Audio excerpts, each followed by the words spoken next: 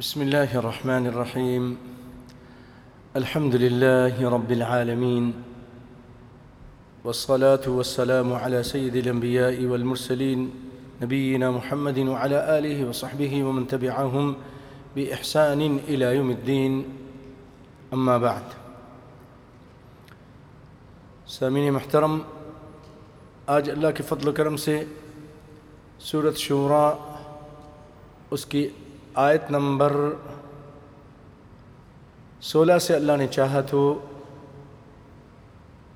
قرآن پاک کا اور اس سورت کی آیتوں کا ترجمہ اور تشریح آپ کی خدمت میں اللہ کے فضل و کرم سے پیش کی جائے گی، اس دعا کے ساتھ کہ اللہ تعالی ہمیں قرآن کو سننے، سمجھنے اور اس پر عمل پیرا ہونے کی توفیق عطا فرمائے۔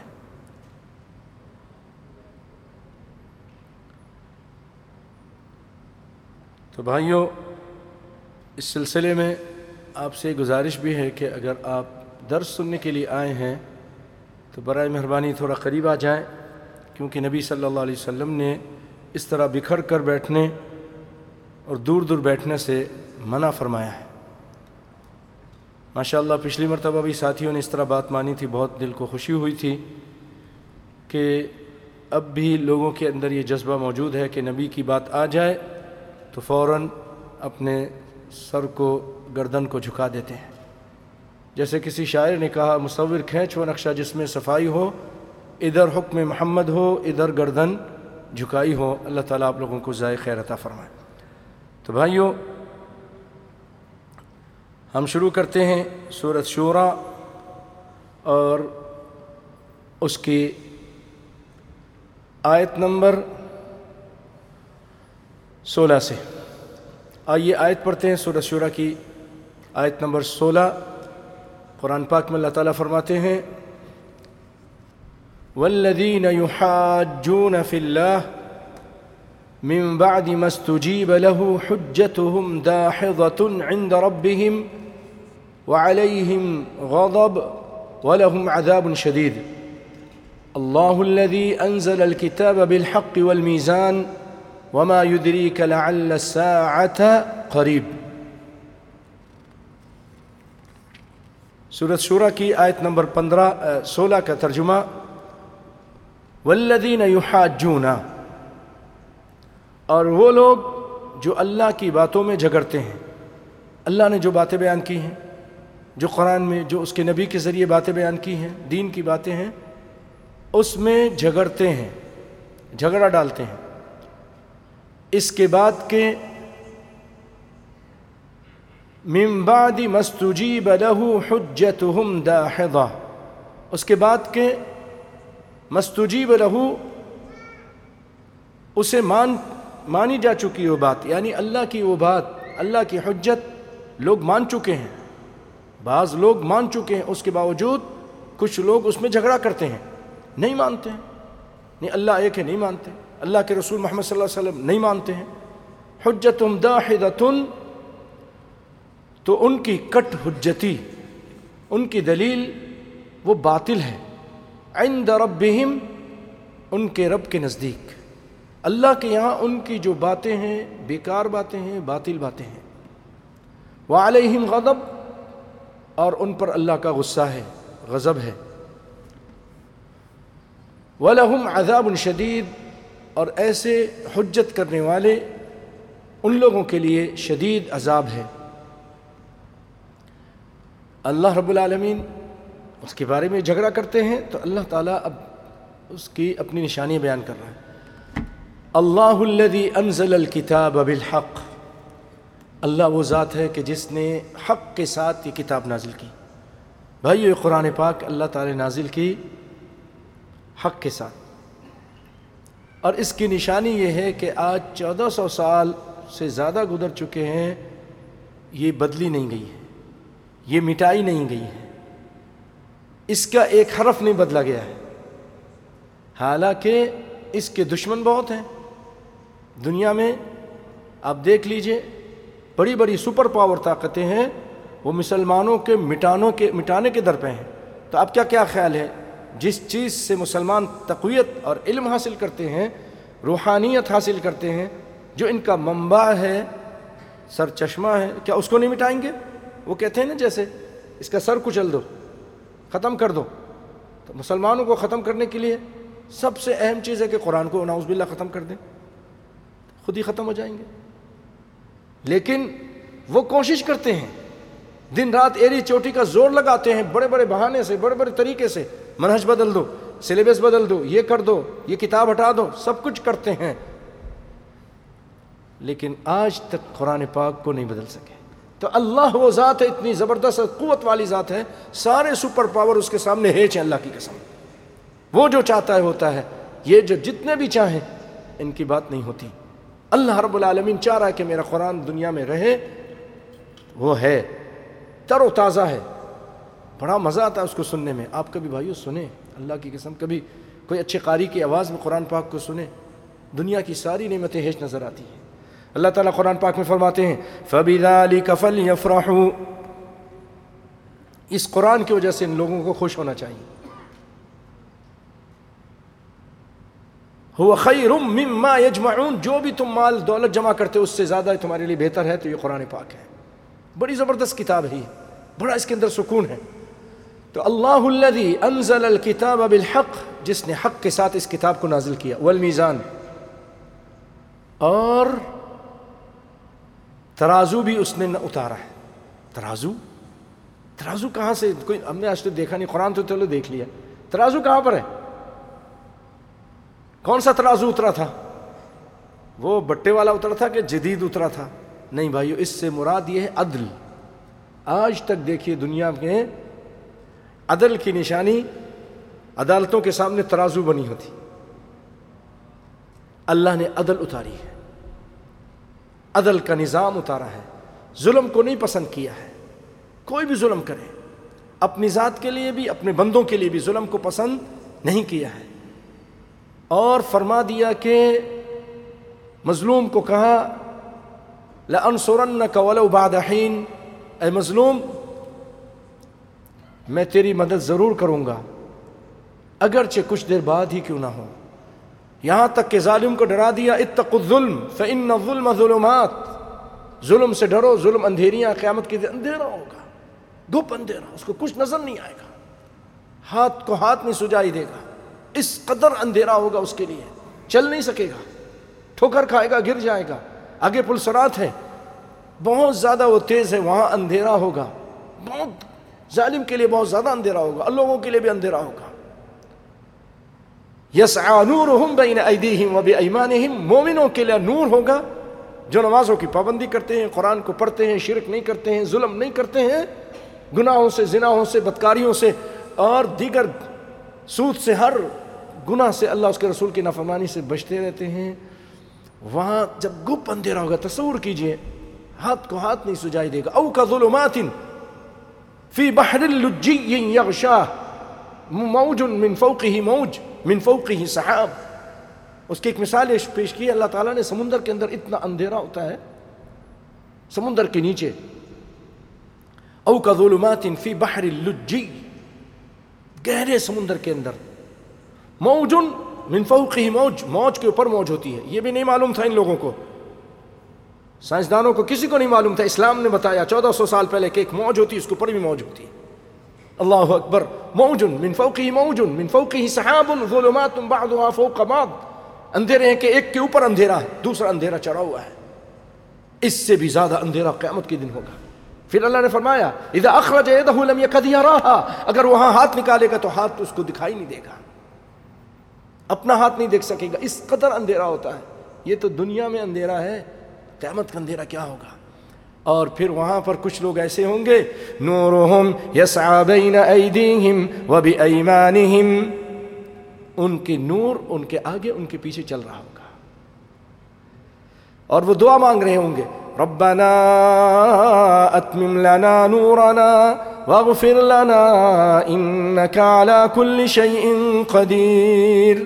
اے اللہ ہمارا نور پورا کر دے اور ہمیں معاف کر دے، اور آپ ہر چیز پر قادر. تو وہ نور ہوگا بھائیوں، اور اس پل صراط سے تیزی کے ساتھ گزر جائیں گے. اللہ تعالی ہم سب کو وہاں سے گزرنا تیزی کے ساتھ نصیب فرمائے، آمین. بھائیوں جو بھی وہاں پر تھوڑا ڈگمگایا، اس کے بعد اچھے اس کے پاس نور نہیں، نور ہوگا بجھ جائے گا، لوگوں سے کہے گا انظرونا نقتبس من نورکم، اور ساتھیوں، او لوگو تھوڑا ٹھہرو ٹھہرو، اتنی جلدی جا رہے ہو، تم بھاگ رہے ہو، کوئی بجلی کی طرح بھاگے چلا جائے گا، کوئی گھوڑے کی تیزی سے پار کر جائے گا، اس طرح کوئی تیز دوڑنے کے ساتھ کوئی لڑکتا ہوا پار کر جائے گا، اور کوئی پاؤں رکھے گا گر جائے گا۔ تو اس وقت آواز دیں گے تم آگے جا رہے ہو، ذرا ٹھہرو، انظرونا نقتبس من نورکم، ٹھہرو ہم تمہارے نور سے روشنی لے لیں تاکہ اس پلسرات کو پار کر جائیں۔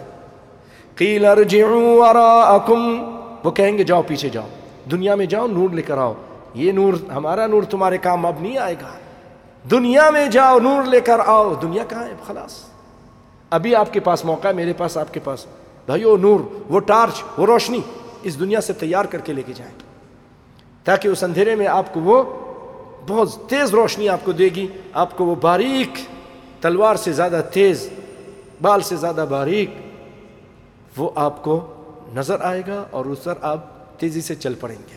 اے اللہ ہمارے لیے آسان فرما، آمین یا رب العالمین۔ تو اللہ تعالیٰ نے عدل و انصاف یہ نظام نافذ کیا ہے۔ اللہ اکبر۔ قرآن پاک میں اللہ تعالیٰ نے اسی لیے ایک اور جگہ فرمایا یہ آسمان و زمین کا نظام عدل سے قائم ہے۔ وَالسَّمَاءَ رَفَعَهَا وَوَضَعَ الْمِيزَانَ أَلَّا تَطْغَوْا فِي الْمِيزَانِ،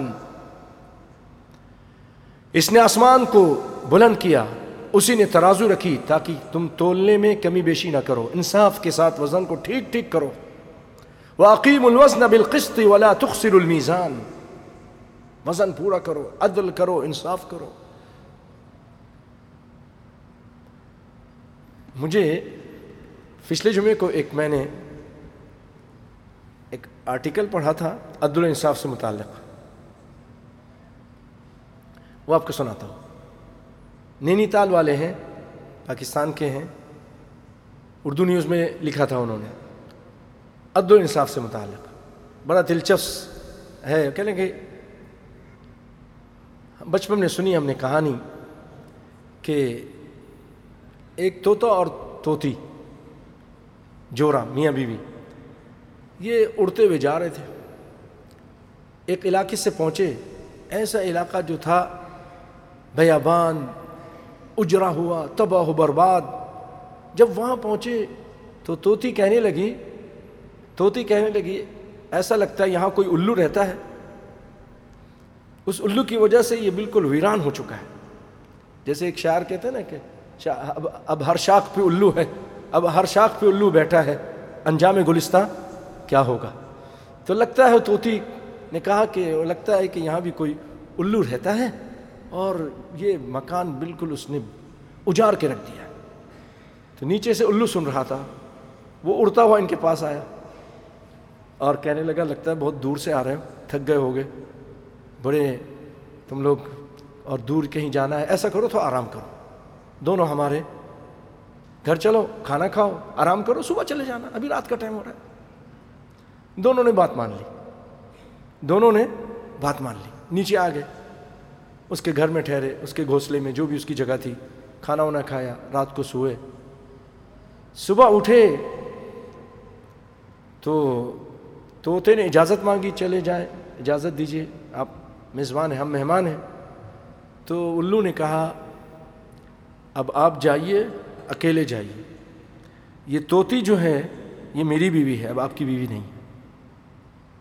اب بڑا سٹپٹایا، بڑا رویا، بڑا پریشان ہوا، یا اللہ یہ کیا ہوا؟ بھائی یہ میری بیوی ہے، میرے ساتھ آئی تھی، ہمارا جوڑا ہے، ہم اب جا رہے ہیں، ہمیں اجازت دو جانے کے لیے، یہ بھی میری بیوی ہے۔ کہنے لگے نہیں، اگر تم کو بات سمجھ میں نہیں آتی تو آؤ میرے ساتھ قاضی کے پاس چلتے ہیں۔ دونوں وہاں کا کوئی قاضی تھا، اس کے پاس چلے گئے، قاضی کے سامنے بات رکھی، اپنی جو بھی مسئلہ تھا رکھا، ایسی ایسی بات ہے۔ قاضی صاحب نے سننے کے بعد، ذرا سنیے گا غور سے، فیصلہ یہ کیا کہ بھائی الو کا دعویٰ سچا ہے، یہ الو ہی کی بیوی ہے۔ اور طوطا میاں سے کہا اب آپ اکیلے جائیے۔ طوطا پھر بیچارہ اپنا منہ لے کر اکیلے جا رہا، جانے کے لیے تیار ہوا، پر تولتا ہے تو الو نے پیچھے سے آواز دی، تو میاں بات سنو، مٹھو میاں، مٹھو بھی بولتے ہیں نا، مٹھو میاں بات سنو. کہ لے کیا بات ہے؟ بڑا غصے سے آ گیا اس کو، بیوی بھی چھین گئی تو اس کو غصہ تو آنا ہی ہے نا. کہ کیا بات ہے؟ جو ایک چیز تھی وہ تم نے مجھ سے چھین لی، اب کیا میرے پاس رکھا ہے؟ کیا مجھ سے لینا چاہتے ہو؟ اس نے کہا نہیں، بات سنو، بات سنو. یہ تمہاری بیوی ہے، لے جاؤ، یہ تمہاری ہی ہے، لے جاؤ. میں تم دونوں کو یہ سمجھانا چاہتا تھا، یہ جو جگہ اجری ہے الو کی وجہ سے نہیں اجری، یہ اجری ہے عدل و انصاف کے نہ ہونے کی وجہ سے. یہ میں نے سبق دیا ہے. بھائیوں، سیدنا عمر بن عبدالعزیز رحمۃ اللہ علیہ نے جب پتہ چلا کہ بہت ڈاکو ہو گئے ایک جگہ پر، چور ہو گئے ہیں، امن و امان نہیں ہے، تو انہوں نے کہا عدل و انصاف کے ذریعے امن کو قائم کرو. جب معاشرے میں ہر ایک کو امن ملے گا، انصاف ملے گا، امن ہوگا. روڈوں پر امن اسی وقت ہوگا جب ہر بندے کو انصاف ملے گا. جب حق نہیں ملے گا، انصاف نہیں ملے گا، وہ اپنا پھر ہر آدمی تو عالم نہیں ہوتا، قاری قرآن نہیں ہوتا، اللہ کا عذاب اس کے سامنے نہیں ہوتا، اس کا تقوی اس کو روکنے والا نہیں ہوتا، تو وہ تو پھر کہتا ہے میں اپنا حق لینا ہے، میں نے بھی ڈاکہ ڈالنا ہے، میں نے بھی یہ کرنا ہے، سب لوگ امیر ہو گئے، میں کیوں نہیں امیر ہوا، میرے گھر میں کھانے کو نہیں ہے، میرے گھر میں یہ نہیں ہے. تو وہ بھی ڈاکہ ڈالتا ہے، چوری کرتا ہے، قتل کرتا ہے، سب کچھ کرتا ہے، کیونکہ معاشرے میں انصاف نہیں ہے. تو یہ آسمان، یہ زمین عدل و انصاف سے ہی قائم رہتی ہے. تو بھائیو، اللہ تعالیٰ نے اسی لیے فرمایا کہ وَأَقِيمُوا الْوَزْنَ بِالْقِسْطِ وَلَا تُخْسِرُوا الْمِيزَانَ، اور وَأَنزَلَ الْكِتَابَ بِالْحَقِّ وَالْمِيزَانَ، میزان اللہ نے اتارا ہے، یعنی عدل و انصاف کا نظام اتارا ہے. عدل و انصاف کا نظام سننا ہے، اسلام سے پوچھیے، اللہ کی قسم. کائنات کے امام نے فرمایا جب لوگ آئے سفارش لے کر، شفاعت لے کر کہ اللہ کے رسول یہ فاطمہ مخزومیہ کی، فاطمہ بنت محمد نہیں، یہ فاطمہ مخزومیہ کی، اس نے چوری کی تھی. اور چوری کیا تھی جانتے کیا؟ آج ہم چوری نہیں سمجھتے، وہ لوگوں سے مال لیتی تھی، پھر انکار کر دیتی تھی، دیتی نہیں تھی، واپس نہیں کرتی تھی، استعارتاً یہ دینا بہن، یہ دینا، یہ پتیلا دینا، یہ دینا، بعد میں دیتی نہیں تھی. یہ پیسہ لیا، دیا نہیں. بہت سارے لوگوں کی ہیبٹ ہوتی ہے، ارے وہ بھول گیا یار، وہ نہیں یار، سمجھ میں کب دیا تھا، اچھا اس طرح لوگ انکار کرتے. وہ بھی اس طرح کرتی تھی. رسول اللہ کے بعد بات آئی، آپ نے فرمایا اس کے ہاتھ کاٹو، یہ چوری ہے، ہاتھ کاٹو. اب لوگوں نے کہا بنو مخزومیہ، یہ مخزوم قبیلہ بڑا قبیلہ تھا، خالد بن ولید اسی قبیلے سے ہیں، کوئی معمولی قبیلہ نہیں، مشہور معروف طاقتور قبیلہ تھا. کہا کوئی ایسا کرو، سفارش تلاش کرو، کوئی دیکھو کوئی اچھا آدمی جو رسول اللہ کے قریب ہو، وہ جا کے بات کرے، تو یہ ہاتھ کٹنا جو ہے نا بچ جائے، کہ جرمانہ ہو جائے، کوئی اور چیز ہو جائے. تلاش کرتے کرتے اسامہ بن زید پہ نظر پڑی. اسامہ جو زید کے بیٹے تھے، زید جو نبی کے منہ بولے بیٹے تھے کسی زمانے میں، بعد میں اللہ تعالیٰ نے منع کر دیا تھا کہ کوئی کسی کا منہ بیلا باپ نہیں ہو سکتا، منہ بولا بیٹا نہیں ہو سکتا، اس کے باپ کے نام سے اس کو پکارو، ادعوہم لآبائہم. تو پہلے لوگ بولتے تھے زید بن محمد، پھر بن زید بن حارث ہو گئے، حارثہ. ان سے بہت پیار کرتے تھے کیونکہ انہوں نے کام ہی ایسا کیا تھا نا. آپ لوگوں کو معلوم بھی ہوگا، مختصر بتاتا ہوں کہ جب وہ اغوا ہو کے لائے گئے تھے، سیدہ خدیجہ کے پاس تھے، سیدہ خدیجہ نے پھر اپنے شوہر کو دے دی تھی. بہت پیار کرتی تھی، بہت خدمت کی ان کی، بہت زیادہ. اپنا سارا مال اللہ کی قسم کائنات کے امام پر دین کے لیے لٹا دیا، اللہ کے لیے لٹا دیا. بہت مالدار خاتون تھیں. اسی لیے آپ فرماتے تھے کہ جتنا فائدہ مجھے خدیجہ کے مال نے دیا ہے کسی اور کے مال نے نہیں دیا. اللہ نے ان سے مجھے بچے بھی دیے. اور بعد میں یاد کرتے تھے بہت زیادہ. یہ اتنی وفاداری تھی، کافی عرصے کے بعد بھی اگر خدیجہ کی سہیلیاں آتی تھیں، حالہ آئیں تو کہیں گے بڑا خوش ہوئے کہ خدیجہ کی خوشبو آ رہی. خدیجہ پھر ان کے عورتوں کو سہیلیوں کو گوشت اگر ذبح کرتے تھے کوئی بکری وغیرہ تو اس میں سے ان کو بھیجتے تھے کہ خدیجہ کی سہیلیوں کو دے کر آؤ، خدیجہ کے، اللہ اکبر۔ تو خدیجہ رضی اللہ تعالی عنہ نے وہ غلام آپ کو دے دیا۔ ابھی آپ نبی نہیں بنے تھے لیکن اخلاق بہت اچھا تھا۔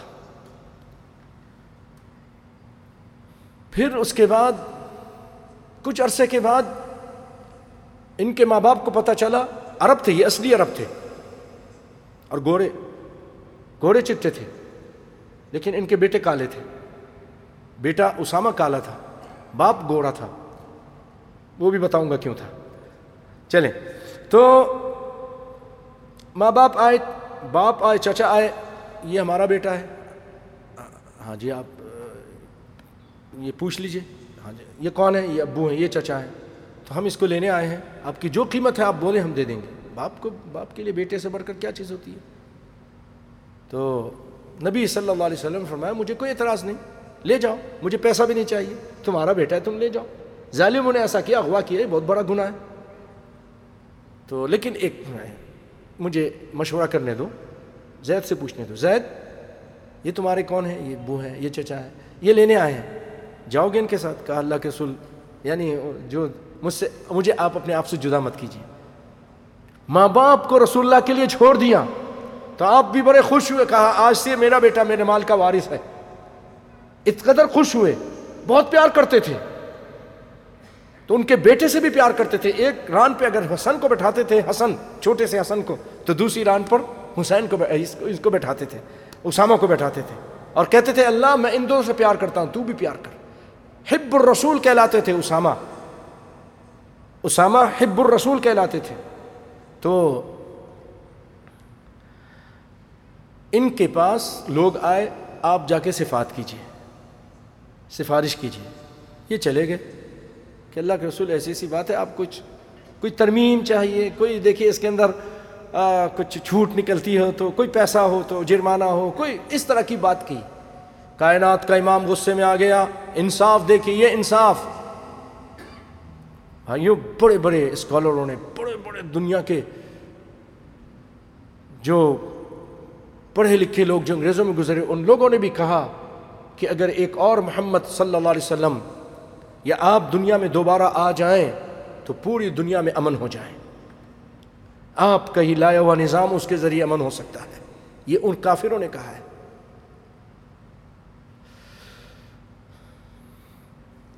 تو آپ صلی اللہ علیہ وسلم کو غصہ آ گیا اور آپ نے فرمایا لو ان فاطمہ بنت محمد سرقت لقطعت یدها، اگر میری اپنی لختی جگر فاطمہ بنت محمد بھی چوری کرتی تو میں اس کا بھی ہاتھ کاٹ دیتا، کیونکہ اللہ کا نظام ہے، میں اس کو نہیں بدل سکتا۔ پھر آپ نے فرمایا اتشفع اسامہ اتشفع فی حد من حدود اللہ، اللہ کے حدوں میں سے ایک حد پر تم سفارش کرتے ہو، شفاعت کرتے ہو۔ یاد رکھو پچھلی قومیں اس طرح ہلاک ہوئیں، پچھلی قومیں اس لیے ہلاک ہوئیں کہ ان کے اندر جب کوئی غریب آدمی چوری کرتا، کوئی غلط کام کرتا تو اس کو سزا دیتے تھے، اور جو کوئی ان کا بڑا آدمی چوری کرتا تھا تو اس کو کوئی سزا نہیں دیتے تھے، اس لیے پچھلی قومیں ہلاک ہو گئی، میں ایسا نہیں کروں گا۔ یہ آپ کا انصاف تھا بھائیوں۔ آپ صلی اللہ علیہ وسلم آخری عمر میں آپ کا انصاف ملاحظہ کیجئے بھائیوں، کوئی ہے؟ یہ آپ کی تعلیم و تربیت تھی، آپ کے ستارے بھی اسی طرح کے تھے، عمر بھی اسی طرح، ابوبکر بھی اسی طرح۔ تو آپ صلی اللہ علیہ وسلم صفوں کو سیدھی کر رہے تھے، لوگوں سیدھی ہو جاؤ۔ تو ایک شخص آیا کہ اللہ کے رسول نے، آپ صلی اللہ علیہ وسلم آخری لمحات ہیں یا آخری ایام ہیں، بیمار ہیں، آپ صلی اللہ علیہ وسلم لوگوں سے گفتگو کر رہے ہیں، تو اسی دوران ایک آدمی آتا ہے اور آپ کہتے ہیں اگر میں نے کسی کو تکلیف پہنچائی ہے، آخری ایام ہے، آپ لوگوں سے معاملات کر رہے ہیں، اگر میں نے کسی کو تکلیف پہنچائی ہے، میں نے کسی کا کچھ دینا ہے، کوئی قرضہ ہے، تو آج مجھ سے تقاضا کرے، میں اس کو ادا کرتا ہوں۔ ایک شخص آیا، اللہ کے رسول آپ نے مجھے تکلیف پہنچائی تھی، ایک جنگ کے موقع پر آپ نے مجھے مارا تھا، تو آپ نے فرمایا ٹھیک ہے تم بھی مار لو مجھے۔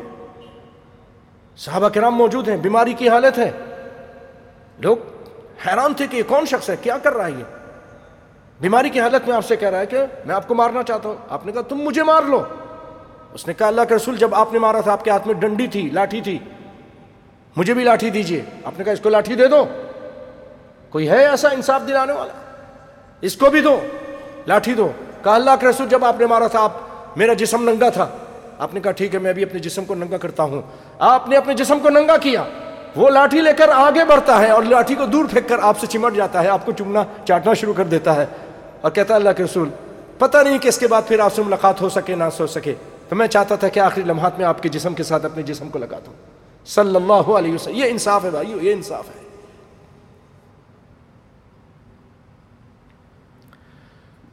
اور بھی بہت ساری باتیں ہیں, بچہ بہرحال آگے چلتے ہیں. اللہ تعالی ہم سب کو انصاف پسند بنائے, انصاف کرنے کی توفیق دے, حق بات کرنے کی اور حق عمل کرنے کی. آمین یا رب العالمین. تو اللہ تعالیٰ فرماتے ہیں وَأَنزَلَ الْكِتَابَ بِالْحَقِّ وَالْمِيزَانِ وَمَا يُدْرِيكَ لَعَلَّ السَّاعَةَ قَرِيبٌ. پیارے تجھے کیا معلوم کہ قیامت قریب ہے؟ تجھے کیا معلوم؟ بہت قریب ہے. جو مر گیا اس کی قیامت واقع ہو جاتی ہے, حساب کتاب شروع ہو جاتا ہے. قبر میں آ جاتے فرشتے, جنت ہے یا جہنم ہے بھائیو, اور اللہ کی قسم ایسا ہی ہے. ہمیں نہیں یقین آ رہا, ہم ابھی تک نہیں سمجھ رہے, ہم ابھی تک غفلت میں ہیں. لوگ مر رہے ہیں, جا رہے ہیں, ان کے مال یہی ہیں, ان کی بیویاں یہی ہیں, بچے یہی ہیں, مال وغیرہ, اس کے قلم, اس کے کپڑے, اس کی ساری چیزیں, اس کے کار اتر رکھی ہے. کار ہے لیکن چلانے والا اب نہیں ہے, قبر میں چلا گیا. جوان ہے, بوڑھا ہے, کسی کو نہیں موت دیکھتی ہے. اذا جاء اجل لا يستأخرون ساعة ولا يستقدمون. بچے بھی مرتے ہیں, بوڑھے بھی مر رہے ہیں. لعل الساعة قریب, ممکن ہے قیامت قریب ہو. انصاف کرو, ماں باپ کے ساتھ, بیوی کے ساتھ, بچوں کے ساتھ, سب کے ساتھ انصاف کرو. اللہ اکبر. ایک چھوٹا سا اور واقعہ یاد آیا. کائنات کے امام صلی اللہ علیہ وسلم کے پاس ایک آدمی آیا, اس کی بیوی نے بھیجا تھا اس کو کہ اللہ کے رسول میں نے اپنے فلاں بچوں کو, فلاں بیٹے کو یہ غلام دیے ہیں, ان کو دے دیا اپنی زندگی میں, اور میری بیوی نے کہا ہے کہ میں آپ کو گواہ بناؤں, تو آپ گواہ بن جائیے. انصاف کا معاملہ تھا, حقوق العباد کا معاملہ تھا. آپ نے فرمایا آپ نے سارے بچوں کو بھی دیا ہے یا صرف اسی لاڈلے کو دیا, اسی بیوی کے بچے کو دیا ہے؟ کہا نہیں اسی کو دیا. کہا پھر میں ظلم پر گواہی نہیں دے سکتا, یہ ظلم ہے. ایک کو تو دیا اور باقی کو محروم کر دیا. ایک بیوی کے بچوں کو دے دیا, دوسری بیوی کے بچوں کو نہیں دیا. میں اس ظلم پر گواہی بھی نہیں دے سکتا. ظلم تو دور کی بات ہے.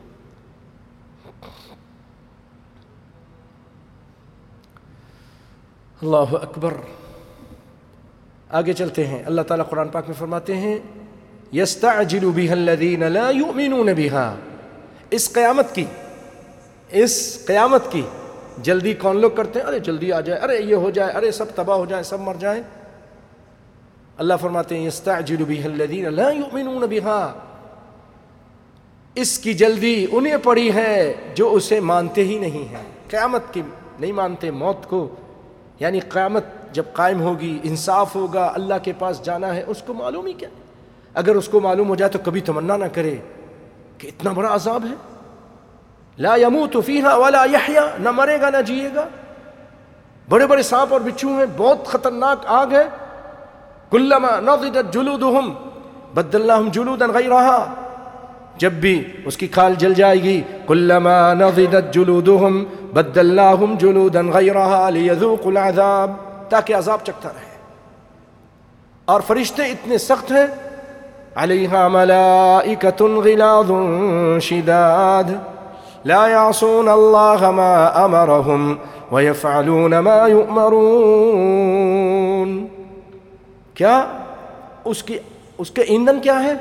وقودها الناس والحجارہ علیہا ملائکہ غلاظ شداد. اس کے ایندھن پیٹرول نہیں ہے, اس کی گندک پتھر ہے اور انسان ہے. انسان اس انسان کو اللہ تعالیٰ آگ بنا دے گا, آگ کو بھڑکانے والا بنا دے گا. جیسے پیٹرول ڈالتے ہیں تو آگ جلتی تیز ہوتی ہے، انسانوں کو ڈالیں گے تو آگ بھی تیز ہو جائے گی. جس کو یہ معلوم ہو تو ڈرتا ہے، بہت ڈرتا ہے کہ اللہ نہیں، پتہ نہیں کیا بنے گا میرا. اس کی جلدی، ارے جلدی آ جائے، ارے جلدی آ جائے. تجھے کیا معلوم کہ کتنی خطرناک چیز ہے وہ. القارعہ ما القارعہ وما ادراک ما القارعہ یوم یکون الناس کالفراش المبثوث. پتنگروں کی طرح ایسے بکھرے پڑے ہوں گے، کالعہن المنفوش، پہاڑ اڑ رہے ہوں گے روئی کی گالوں کی طرح. الحاقہ ما الحاقہ وما ادراک ما الحاقہ، کھرکھرانے والی کیا ہے یہ بھائیو، بہت خطرناک چیز ہے جس کے بارے میں اللہ تعالیٰ نے فرمایا یا ایھا الناس اتقوا ربکم ان زلزلۃ الساعۃ شیء عظیم یوم ترونها تذهل كل مرضعة عما ارضعت وتضع كل ذات حمل حملها وترى الناس سكارى وما هم بسكارى ولكن عذاب الله شدید. اے لوگو ڈر جاؤ، اللہ سے ڈر جاؤ. ان زلزلۃ الساعۃ شیء عظیم، قیامت کا زلزلہ بہت عظیم چیز ہے، بہت عظیم چیز ہے. سورج بے نور ہو جائے گا، ستارے جھڑ کے گریں گے. اذا الشمس كورت، اس کو لپیٹ دیا جائے گا. واذا النجوم انكدرت واذا الجبال سيرت واذا العشار عطلت واذا البحار سجرت. سمندر کو آگ لگی ہوگی. معمولی چیز ہے؟ معمولی سمجھتے ہو؟ یوم تذهل كل مرضعة عما ارضعت، جس دن ہر دودھ پلانے والی ماں اپنے دودھ پلانے والے بچے کو بھول جائے گی، بھول جائے گی. کس حال میں اس کو کوئی پرواہ نہیں، نفسی نفسی ہو جائے گی، ہر ایک کو اپنی لگی ہوگی. اللہ فرماتے ہیں اس کے بارے میں یستعجل بها الذین لا یؤمنون بها والذین آمنوا مشفقون منها. جو اس پہ ایمان رکھتے ہیں وہ تو ڈرتے رہتے ہیں، وہ جلدی نہیں کرتے، وہ ڈرتے رہتے ہیں. پتہ ہے کہ آگے بہت سخت معاملہ ہے. ہمیں نا، ہمیں کوئی پرواہ نہیں. جنت کا جیسے ٹکٹ میری جیب میں رکھا ہے، جو مرضی آئے کریں، جس کے ساتھ ظلم کریں. سیدنا ابو بکر رضی اللہ تعالیٰ عنہ کہا کرتے تھے کاش میں کوئی پرندہ ہوتا، یا غالباً عمر کہتے ہیں کاش میں کوئی پرندہ ہوتا. اور اس قدر اللہ سے ڈرتے تھے کہ اگر کہتے ہیں کہ میرے ایک پاؤں جنت میں ہے، ایک پاؤں اگر باہر ہے، تب بھی مجھے اللہ سے ڈر لگتا ہے ایسا نہ ہو کہ اللہ کا مکر آ جائے اور مجھے اللہ تعالیٰ جہنم میں پھینک دے. ایک جنت میں ہے، ایک پاؤں، جب تک میں پورا جنت میں نہیں چلا جاؤں گا اللہ کے مکر سے من میں نہیں آؤں گا.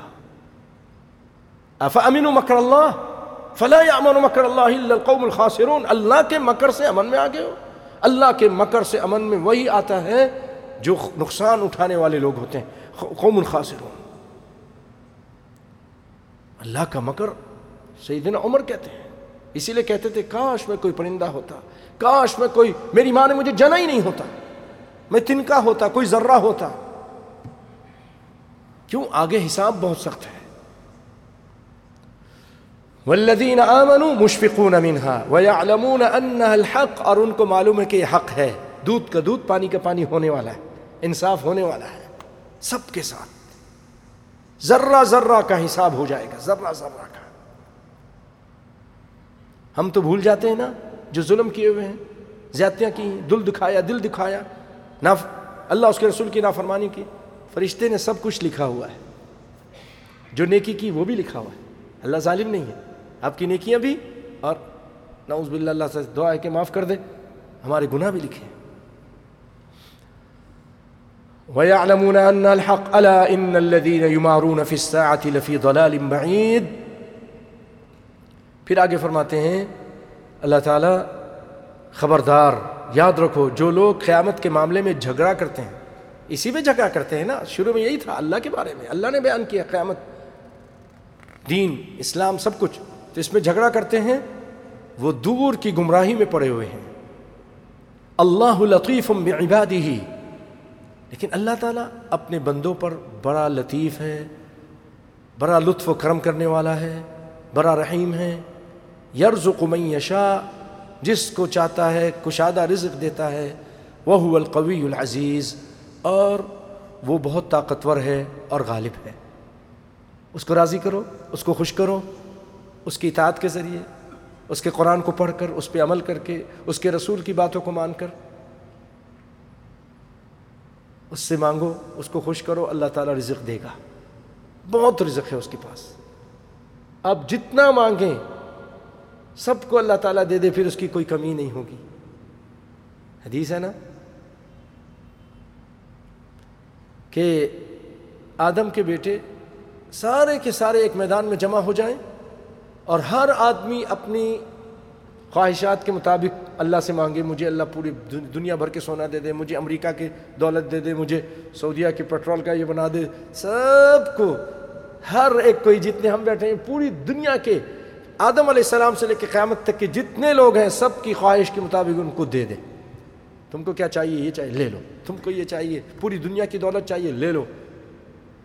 پھر نبی صلی اللہ علیہ وسلم فرماتے ہیں کہ اللہ تعالیٰ فرماتا ہے کہ میرے خزانے میں اتنی کمی نہیں ہوتی جتنے کہ ایک سوئی کو آپ سمندر میں ڈبو، پھر نکالو، سوئی نے کتنا کم کر دیا؟ سمندر کو کوئی کمی ہو گئی؟ پوچھتا ہوں آپ سے، اللہ کے خزانے میں اتنی بھی کمی نہیں ہوتی، آپ سب کو دے دے تب بھی اس کا سمندر جیسا، اس سے بھی بڑھ کر اس کا خزانہ ہے، اور آپ کو دے تو وہ ایسا ہے جیسے سب کو دے دے، ایسا جیسے سوئی کے ناکے میں کتنا آیا۔ یہ ہے بھائی، یرزق من یشاء، اس کو راضی کیجیے، بہت اس کے پاس ہے، لیکن حلال طریقے سے لیجیے، حرام سے مت لیجیے۔ پیسہ آپ کا ہی ہے، اللہ کے لیے۔ پھر کہوں گا، یہ پیسہ آپ ہی کا ہے، آپ کی قسمت کا ہے، سود سے مت لیجیے، گناہ سے مت لیجیے، ظلم سے مت لیجیے، صبر کیجیے، آرام سے آپ کو وہ پیسہ مل کر رہے گا۔ جب تک وہ پیسہ، وہ روٹی روزی آپ نہیں لے لیں گے، موت نہیں آئے گی۔ روٹی آپ کو اسی طرح تلاش کر رہی ہے جیسے موت آپ کے پیچھے آپ کو بھاگ رہی ہے اور تلاش کر رہی ہے۔ کیوں ہم پھر حرام طریقے سے لیتے ہیں؟ اتنی پیاری روایت ہے، سیدنا علی رضی اللہ تعالیٰ عنہ ایک مرتبہ مسجد آئے تو ایک آدمی کو انہوں نے اپنے گھوڑے کی لگام تھمائی کہ اس کو پکڑ کے رکھو، میں ابھی آتا ہوں۔ اور غالباً یہ تھا کہ اس نے شاید آپ سے کچھ مانگا بھی تھا، آپ نے کہا ٹھہرو، یہ میں بھی آتا ہوں۔ اور آپ جب واپس آ رہے تھے کہا اس کو میں 3 درہم دے دوں گا۔ اس زمانے کے 3 درہم بہت ہوتے ہیں، میں اس کو دے دوں گا، حاجت مند ہے۔ لیکن جب باہر تشریف لائے، اللہ کی قسم یہ قصہ جو ہے نا آپ ہمیشہ یاد رکھیے، حلال حرام میں آپ کے لیے بہت بڑی رکاوٹ بنے گا، آپ کو اطمینان ہوگا۔ باہر جب تشریف لائے تو دیکھا وہ آدمی بھی نہیں ہے، زین بھی نہیں ہے، گھوڑا ہے۔ گھوڑا تو موجود ہے، گھوڑے کے اوپر جو زین ہوتی تھی وہ نہیں ہے۔ اب بڑے آپ کو یعنی کہ حیرت ہوئی، پریشان ہوئی، تھوڑی سی تکلیف ہوئی، عجیب آدمی ہے۔ اور آنے سے پہلے آپ نے دل میں نیت کر لی تھی کہ اس کو یہ 3 درہم دے دوں گا۔ اب آپ نے ایک دوسرے آدمی سے کہا جاؤ جاؤ مارکیٹ سے جا کر وہ لگام لے کر آ جاؤ، لگام، کوئی سی بھی لگام، کوئی بھی زین خرید کے لے آؤ۔ مارکیٹ میں گیا تو کیا دیکھا، ایک آدمی لگام بیچ رہا ہے، زین بیچ رہا ہے، اس سے خرید لی۔ کتنے کی؟ 3 درہم کی۔ 3 درہم کی تھا، دے دو۔ 3 درہم اس کو مل گئے علی کے ذریعے۔ علی نہیں دینے تھے لیکن حرام سے ملے، اس نے جلدی کی۔ سیدنا علی کے پاس وہ زین آئی، آپ نے دیکھے، بڑے حیرت میں پڑے، کہ لگے ساتھ میں جلدی کی، اللہ نے اس کی قسمت میں لکھا تھا، لیکن جلد بازی سے اس نے حرام سے لیا۔ اگر تھوڑا صبر کرتا، میں نے آ کے تو دینا ہی تھا، اسی کی قسمت کا تھا۔ تو بھائیو کیوں ہم چوری کر کے، ڈاکہ کر کے، دھوکہ کر کے اپنا ہی پیسہ لے رہے ہیں؟ وہ ہمارا ہی ہے، دیر سے ملے گا لیکن مل جائے گا۔ نہیں لیجیے، اللہ سے ڈریے بھائیو، ہر پیسے کا حساب ہے، ہر پیسے کا حساب ہے۔ یاد رکھیے، حرام کا حساب بھی ہے، عذاب بھی ہے۔ حرام کے پیسے کا حساب بھی ہے، عذاب بھی ہے۔ تو یرزق من یشاء ورزقکم فی السماء، تمہارا رزق آسمان میں، اس کو راضی کرو نا، اس کو راضی کرو، اللہ تعالیٰ رزق کے دروازے کھول دیتا ہے۔ استغفار کرو، اللہ تعالیٰ رزق کے دروازے کھول دے گا۔ اللہ لطیف بعبادہ یرزق من یشاء وہو القوی العزیز۔ اس کے بعد، اس آیت کے بعد ایک بہت پیاری آیت ہے، سننے سے قابل ہے۔ اللہ تعالیٰ فرماتے ہیں من کان یرید حرث الآخرۃ نزد لہ فی حرثہ، جو آخرت کی کھیتی چاہتا ہے، آخرت میں مالا مال ہونا چاہتا ہے، تو نزد لہ فی حرثہ، اس کی آخرت کی کھیتی کو ہم زیادہ اور کر دیتے ہیں۔ آخرت اچھائی چاہتا ہے، آخرت میں گھر چاہتا ہے، آخرت میں مزے چاہتا ہے، آخرت میں دولت چاہتا ہے، ہم اس کو دیتے ہیں، آخرت کی بڑھا دیتے ہیں۔ وَمَنْ كَانَ يُرِيدُ حَرْثَ الدُّنْيَا نُؤْتِهِ مِنْهَا، اور جو دنیا مانگتا ہے ہم اس کو دنیا دیتے ہیں۔ وَمَا لَهُ فِي الْآخِرَةِ مِنْ نَصِيب، اس دنیا کے طلبگار کے لیے آخرت میں کچھ نہیں ہے۔ بھائیو، قرآن پاک میں ایک اور جگہ فرمایا رَبَّنَا آتِنَا فِي الدُّنْيَا حَسَنَةً۔ کچھ لوگ ایسے ہیں وَمِنْهُم مَّن يَقُولُ رَبَّنَا آتِنَا فِي الدُّنْيَا وَمَا لَهُ فِي الْآخِرَةِ مِنْ خَلَاقٍ، جو کہتے ہیں اللہ دنیا میں دے دے، آخرت نہیں مانگتے، دنیا کی دولت مانگتے ہیں، شان و شوکت مانگتے ہیں، ہر چیز مانگتے ہیں، لیکن آخرت کی نہ کوشش کرتے ہیں نہ مانگتے ہیں، تو آخرت میں اس کے لیے کوئی حصہ نہیں۔ اور جو کہتا ہے ربنا آتنا فی الدنیا حسنہ وفی الآخرۃ حسنۃ وقنا عذاب النار، جو کہتا ہے کہ اللہ دنیا بھی اچھی کر دے، آخرت بھی اچھی کر دے اور آخرت کے عذاب سے بچا لے، اولئک لہم نصیب مما کسبوا، ان کو اللہ تعالیٰ دیتے ہیں۔ یہاں بھی بھائیو، جو آپ کی قسمت کا اس کو مل کر رہے گا، لیکن اگر آپ نیت کرتے ہیں کہ اللہ میری آخرت اچھی کر دے، تو اللہ تعالیٰ آخرت اچھی کر دیں گے، اور دنیا تو دیں گے، وہ تو ہر ایک کو دیتے ہیں، کافر کو بھی دیتے ہیں، مسلمان کو بھی دیتے ہیں، لیکن مسلمان کی نیت آخرت کی ہوتی ہے، اللہ تعالیٰ اس کو دنیا بھی دیتے ہیں، آخرت بھی دیتے ہیں۔ لیکن جو صرف دنیا کا طلبکار ہوتا ہے، ہر کام میں نے تقریر کرنی ہے، مجھے اتنا پیسہ دو، میں نے یہ کرنا ہے، یہ پیسہ دو، ہر معاملے میں پیسہ پیسہ پیسہ۔ بہت لوگ ہوتے ہیں بڑے لالچی ہوتے ہیں۔ ہمارے عربی میں ایک مثل ہے کہ مال البخیل یأکل العیار، بخیل کا مال کون کھاتا ہے؟ عیار کھا جاتا ہے، دھوکہ والا دے کر، فراڈ کر کے سارا مال لے جاتے ہیں۔ کنجوس، بڑے بڑے کنجوس ہیں، اس کے سامنے اس کے بھائی بہن بلک رہے ہوتے نہیں دیتا، مر رہے ہوتے نہیں کرتا، پیسہ پیسہ پیسہ پیسہ، تجوری بڑھ رہا ہوتا ہے، مالی مالی و مالی، کہتا میرا مال، اور سانپ بن کے بیٹھا ہوتا ہے، اللہ کے راستے میں نہیں خرچ کرتا۔ کوئی بات پوچھو بھائی، اچھا یہ بہت حاجت مند ہے تو ان کو دے دے، اچھا اس پہ زکوٰۃ لگتی ہے، اب ذرا زکوٰۃ تو دینا ہی ہے نا، لیکن اپنا جو اور پیسہ اس میں سے نہیں خرچ کرتا، حالانکہ زکوٰۃ کے علاوہ بھی حق ہے مسلمانوں کے مال پر، صدقہ خیرات، لیکن نہیں، کاش لوگ نہیں کرتے۔ تو یہ عیار ایسے لوگوں کا مال دھوکہ دے کے کھا جاتے ہیں، ٹھیک طریقے سے کھاتے ہیں۔ صدقہ خیرات کرتے رہنا چاہیے، اپنے غریب مسلمانوں کے حالات اور ان کے جو دکھ و تکلیف میں پیسے خرچ کرنا چاہیے۔ اللہ تعالیٰ سب کو سمجھ عطا فرمائے۔ تو فرمایا جو آخرت طلب کرتا ہے ہم اس کو آخرت بھی دیتے ہیں اور دنیا بھی دیتے ہیں، اور جو دنیا مانگتا ہے ما لہ فی الآخرۃ من نصیب، آخرت میں اس کے لیے کوئی حصہ نہیں ہے۔ میں اسی پہ اکتفا کرتا ہوں۔ یہ آیت نمبر 20 تھی جو آج پوری ہوئی ہے۔ انشاءاللہ اس کے بعد آئندہ جو ہے شاید میں رمضان سے متعلق گفتگو کروں گا، اس کے بعد اگر اللہ نے موقع دیا تو پھر یہ 21 نمبر سے محمد نیاز خان صاحب، یاد رکھیے گا 21 نمبر سے شروع ہوگی۔ میں آج آپ کو فون کیا تھا کہ کون سا نمبر سے، لیکن وہ عاقب نے اٹھایا نہیں، بعد میں اٹھایا، تو یاد رکھا کریں کون سا نمبر ہے۔ بارک اللہ فیک، کیونکہ بیچ میں ایک جمعہ آئے گا ابھی آئندہ، رمضان کے فضائل و مسائل اللہ نے چاہا تو بیان ہوں گے۔ آج بھائی سر درس میں ایک چھوٹا سا ایک مسئلہ آپ کے سامنے کرنا چاہتا ہوں۔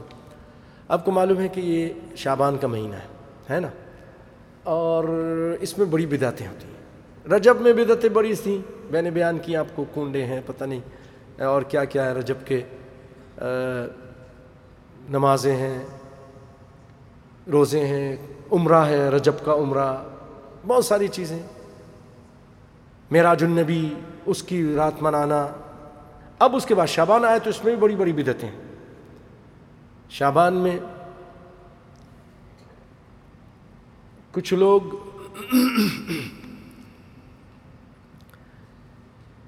اس میں اپنے گھروں کو لیپتے ہیں، صفائی کرتے ہیں، مردوں کو کہتے ہیں کہ مردے آئیں گے ہمارے گھر، ان کی روحیں آئیں گی. یہ عقیدہ ہے لوگوں کا، بہت لوگوں کا. بھائیو یہ اب آپ سب کا کام ہے، میرا کام بھی، آپ کا کام بھی ہے کہ اس بات کو آگے پہنچائیں. بڑا شرک پھیل رہا ہے، بڑی بدعت پھیل رہی ہے. اب دیکھیں لوگوں کا کیا برا حال ہے. قبروں کا سجدہ کر رہے ہیں، پیروں کو سجدہ کر رہے ہیں، پیر مرد عورتوں کے ساتھ ڈانس کر رہے ہیں، اور پیر ان کو قتل بھی کر رہے ہیں. لیکن وہ بھی کرامت ہی ہے. وہ کہیں گے یہ بھی کرامت ہے پیر صاحب کی. یہ درجات ہے، ولایت کے درجات طے کیے جا رہے ہیں. وہ قتل کر دیں تو چرچا بھی نہیں ہوتا، ہم اف بھی کرتے ہیں تو ہو جاتے ہیں بدنام. پیر صاحب کچھ کر دیں، کچھ بھی منہ کالا کریں، لوگوں کو مار دیں، وہ پیر ہی پیر ہے. جی یہ ولایت کی بات ہے، آپ کو نہیں معلوم، آپ تک تو مولوی ہو، وہابی ہو، کچھ بھی نہیں معلوم. یہ ہے بھائیو، بڑا شرک پھیل رہا ہے، بڑی بدعت پھیل رہی. آپ سب کو کام کرنے کی ضرورت ہے اللہ کے لیے. اور ضعیف روایتیں، جھوٹی روایتیں بیان کر رہے ہیں. آج ایک میں نے ایسی نیٹ میں تھوڑا سا دیکھا، میں نے کہا چلو یہ مولوی آیا، ذرا اس کو دیکھوں. مولوی صاحب تھے تقریر کرتے ہوئے.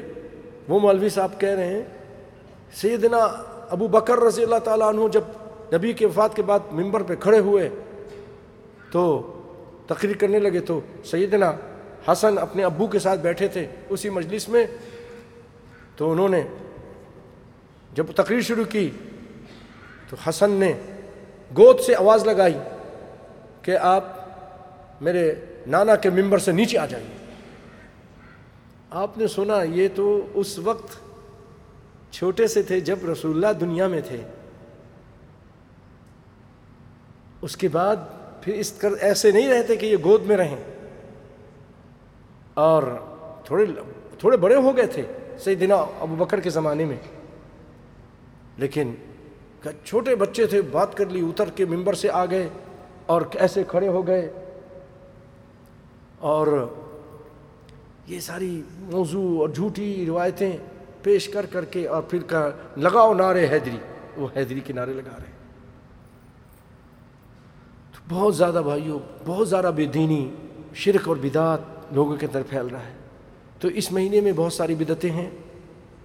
ہم مسلمان ہیں، ہم سب کو چاہیے اس کے لیے کوشش کریں، اس کو مٹانے کے لیے جتنے ہو سکے. تو ایک تو کہتے ہیں روحیں آئیں گی، جو کہ غلط بات ہے. روحیں اللہ کے یہاں سے نہیں آتی. اور اس رات شب برات مناتے ہیں، رات کو جاگتے ہیں، 15ویں شب کو پوری رات کو جاگتے ہیں اور دن کو روزہ رکھتے ہیں. اور اسی طرح قبرستان جاتے ہیں. قبرستان میں بتیاں، اگربتیاں، موم بتیاں اور لائٹنگ کرتے ہیں. ٹھیک ہے. عورت مرد آپ جا کے دیکھیں، ایسے عید جیسے عید کی رات ہے، چاند رات ہے، مارکیٹ لگی ہے جیسے، باہر پھول بیچنے والے ہیں، پتہ نہیں کیا کیا، پورا روڈ جام ہو جاتا ہے. اس قدر وہاں قبرستان جاتے ہیں. اور گھروں کو بھی، مسجدوں کو بھی قمقمے لگاتے ہیں اور اس رات جاگ کر گزارتے ہیں اور صبح روزہ رکھتے ہیں. بھائیو اس رات کی کوئی خاص عبادت رسول اللہ سے ثابت نہیں ہے. اس دن کا کوئی خاص روزہ، 15ویں دن کا کوئی خاص روزہ آپ صلی اللہ علیہ وسلم سے ثابت نہیں ہے. اور اس طرح کی کوئی بھی عبادت اس شعبان کے اندر خاص عبادت ثابت نہیں، الا یہ کہ آپ اس میں کثرت سے روزہ رکھتے تھے. جیسا کہ میں نے پہلے بتایا آپ بھی روزہ رکھ سکتے ہیں، پیر کے رکھیں، جمعرات کے رکھیں. تو آئیے بھائیو، اس مہینے میں اس رات میں اللہ رب العالمین ایک خاص کام کرتے ہیں. ایک چیز ثابت ہے، جو ثابت ہے میں بیان کروں گا، علماء بیان کرتے ہیں. وہ یہ ہے کہ یطلع اللہ عز وجل علی خلقہ لیلۃ النصف من شعبان. اللہ تعالیٰ 15ویں شب کو اپنی بندوں پر، اپنی مخلوق پر مطلع ہوتے ہیں، نظر کرم کرتے ہیں. فَيَغْفِرُ لِجَمِيعِ خَلْقِهِ، سب کو اللہ معاف کر دیتے ہیں، إِلَّا لِمُشْرِكٍ أَوْ مُشَاحٍ، مشرک کو نہیں معاف کرتے، اور جس کے سینے میں اپنے بھائیوں کے لیے حسد اور بغض ہے، بہن کے لیے، اپنے رشتہ داروں کے لیے، اپنے عزیزوں کے لیے، اپنے مسلمان بھائیوں کے لیے، اللہ تعالیٰ اس کو بھی نہیں معاف کرتے۔ مشرک اللہ کا، شرک اللہ کا حق ہے، اللہ تعالیٰ اس کو نہیں معاف کرتا، جو بندوں کا حق جس نے غصب کیا اس کو بھی نہیں معاف کرتا۔ ایک اور روایت میں ہی فَيَغْفِرُ لِلْمُؤْمِنِينَ، مخلوق میں اللہ تعالیٰ خاص مومنوں کو معاف کرتا ہے، وَيُمْهِلْ الْكَافِرِينَ، اور کافروں کو ڈھیل دیتا ہے، ٹھیک ہے ابھی بھی موقع ہے، ابھی بھی توبہ کر لے، ٹھیک ہو جا، شرک چھوڑ دے، کفر چھوڑ دے۔ وَيَدَعُ أَهْلَ الْحِقْدِ بِحِقْدِهِمْ، اور حسد اور بغض اور حقد 20 سال پہلے کی باتیں نہیں بھولتے، حق رکھا ہوا ہے، عورتیں بھی ہیں، مردیں بھی ہیں، مرد بھی ایسے ہیں، نسأل اللہ العافیہ۔ اللہ تعالیٰ فرماتے ہیں کہ ان کو بھی چھوڑ دو، ان کو بھی نہیں معاف کروں گا، شعبان کی اس رات بھی نہیں معاف کروں گا۔ سب کو معاف کرتے ہیں مومنوں کو۔ مشرک جو شرک کر رہا ہے، یا اللہ مدد، پھر کہتے ہیں یا غوث پاک مدد، یا علی مدد، یا حجویری مدد، یا بابا مدد، اس کو بھی نہیں معاف۔ جو غیر اللہ کے نام پہ ذبح کرتا ہے اس کو بھی نہیں معاف کرے گا، شرک کرنے والے کو نہیں معاف کرے گا۔ کوئی داتا کے مزار پہ جا رہا ہے، کوئی غوث بنائے ہوئے ہیں، شیخ عبد القادر جیلانی، ان کے مزار پہ جا رہا ہے، کوئی نبی کے مزار پہ، کوئی علی کے مزار پہ جا رہا ہے، کوئی تازیہ کو پوج رہا ہے، یہ سارے شرک بدعت ہو رہے ہیں بھائیوں۔ تو اللہ رب العالمین ایسے لوگوں کو نہیں معاف کریں گے۔ آج ایسے ایسے شعر بنائے، بہت سارے شعر مجھے تو اتنے معلوم نہیں ہیں، آپ اٹھا کے دیکھیں ان کے سنیں، ان کی قوالیاں۔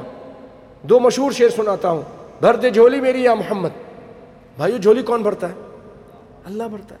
یہ غیر اللہ کو کہتے ہیں، رسول اللہ کو کہتے ہیں، غیر دون اللہ، اللہ کے علاوہ جو ہیں وہ بندے ہیں، ان سے کہتے ہیں کہ میری جھولی بھر دو۔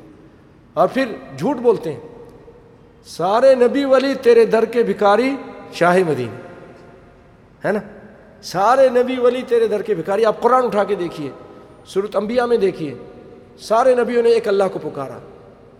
ابراہیم علیہ السلام کو بچے کی حاجت ہوئی، خواہش ہوئی، کس کو پکارا؟ رب ہب لی من الصالحین، یہ کہا نا، یا کہا محمد ہب لی من الصالحین، یہ کہا۔ کیا جھوٹ بولتے ہو اللہ کے ان نیک بندوں پر۔ ایوب علیہ السلام بیمار ہوئے، کس کو پکارا؟ اللہ کو پکارا۔ یونس علیہ السلام مچھلی کے پیٹ میں، کس کو پکارا؟ خود محمد مصطفیٰ نے اللہ کو پکارا۔ تو یہ سب جھوٹ ہے، شرک ہے۔ ایسے بندے کی جو لوگ اس طرح شرک کرتے ہیں، اللہ تعالیٰ اس رات میں بھی ان کی معافی نہیں کریں گے۔ کوئی خاص عبادت نہیں ہے۔ اگر معافی چاہتے ہیں بھائیوں، مسلمانوں، میرے بھائیوں اور میری بہنوں، اگر معافی چاہتے ہیں آپ لوگ تو اپنے عقیدے کی اصلاح کریں، عقیدے میں شرک نہ ہو، غیر اللہ کو مت پکاریں، ان کے نام پہ نظر و نیاز نہ نکالیں، ان کو سجدہ نہیں کریں، ان کی قبروں کو سجدہ نہیں کریں، ایک اللہ کو پکاریں، اس کی ذات میں، اس کی صفات میں، اس کے اسماء میں شرک نہیں کریں۔ اللہ کی ذات میں اللہ کے اسماء ہیں، نام ہے، اس میں اس کے نام صفاتی نام ہے، اور ہر نام میں ایک صفت ہے، اس میں بھی کسی کو شریک نہیں کریں، ٹھیک ہے۔ اللہ کی ذات میں، اللہ کی صفات میں اور اس کے اسماء، ان میں اللہ کسی کو شریک نہیں کریں، اور آپس کے معاملات کو صحیح کر لیں۔ آپ عشاء کی نماز پڑھ کے اپنے حساب سے جو آپ نماز پڑھتے ہیں، تہجد جو پڑھتے ہیں، وہ پڑھ کے سو جائیں، اللہ آپ کو معاف کر دے گا، وعدہ ہے اس کا، نبی نے فرمایا ہے، سب کو معاف کر دیتا ہے۔ لیکن اگر ساری رات جاگتے رہیں اور شرک کرتے رہیں اور حسد اور بغض دل میں رکھا، پھر اللہ نہیں معاف کرے گا۔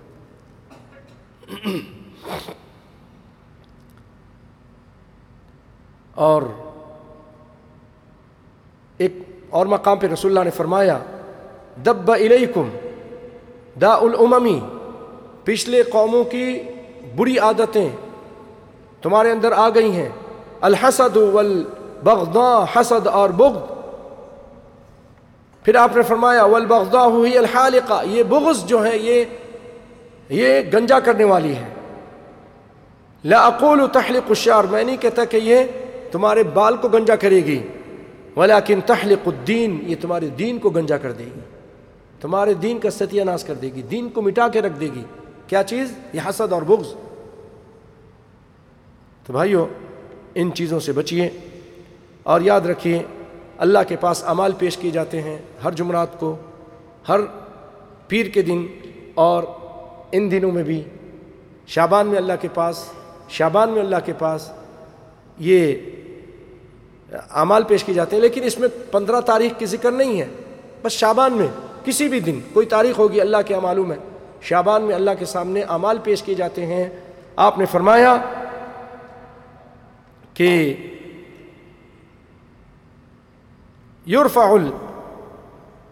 ترفع فيه الأعمال وهو شهر ترفع فيه الأعمال إلى رب العالمين، یہ مہینہ ہے کہ اس میں اعمال پیش کیے جاتے ہیں۔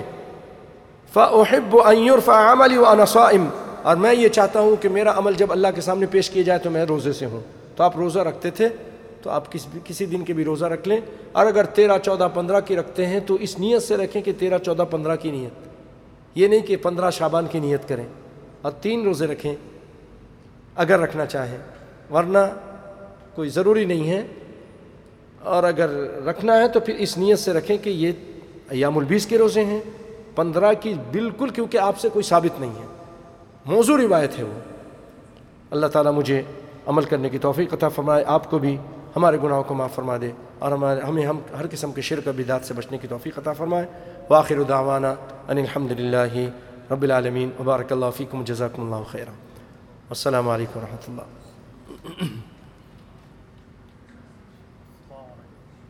وعلیکم السلام ورحمۃ اللہ۔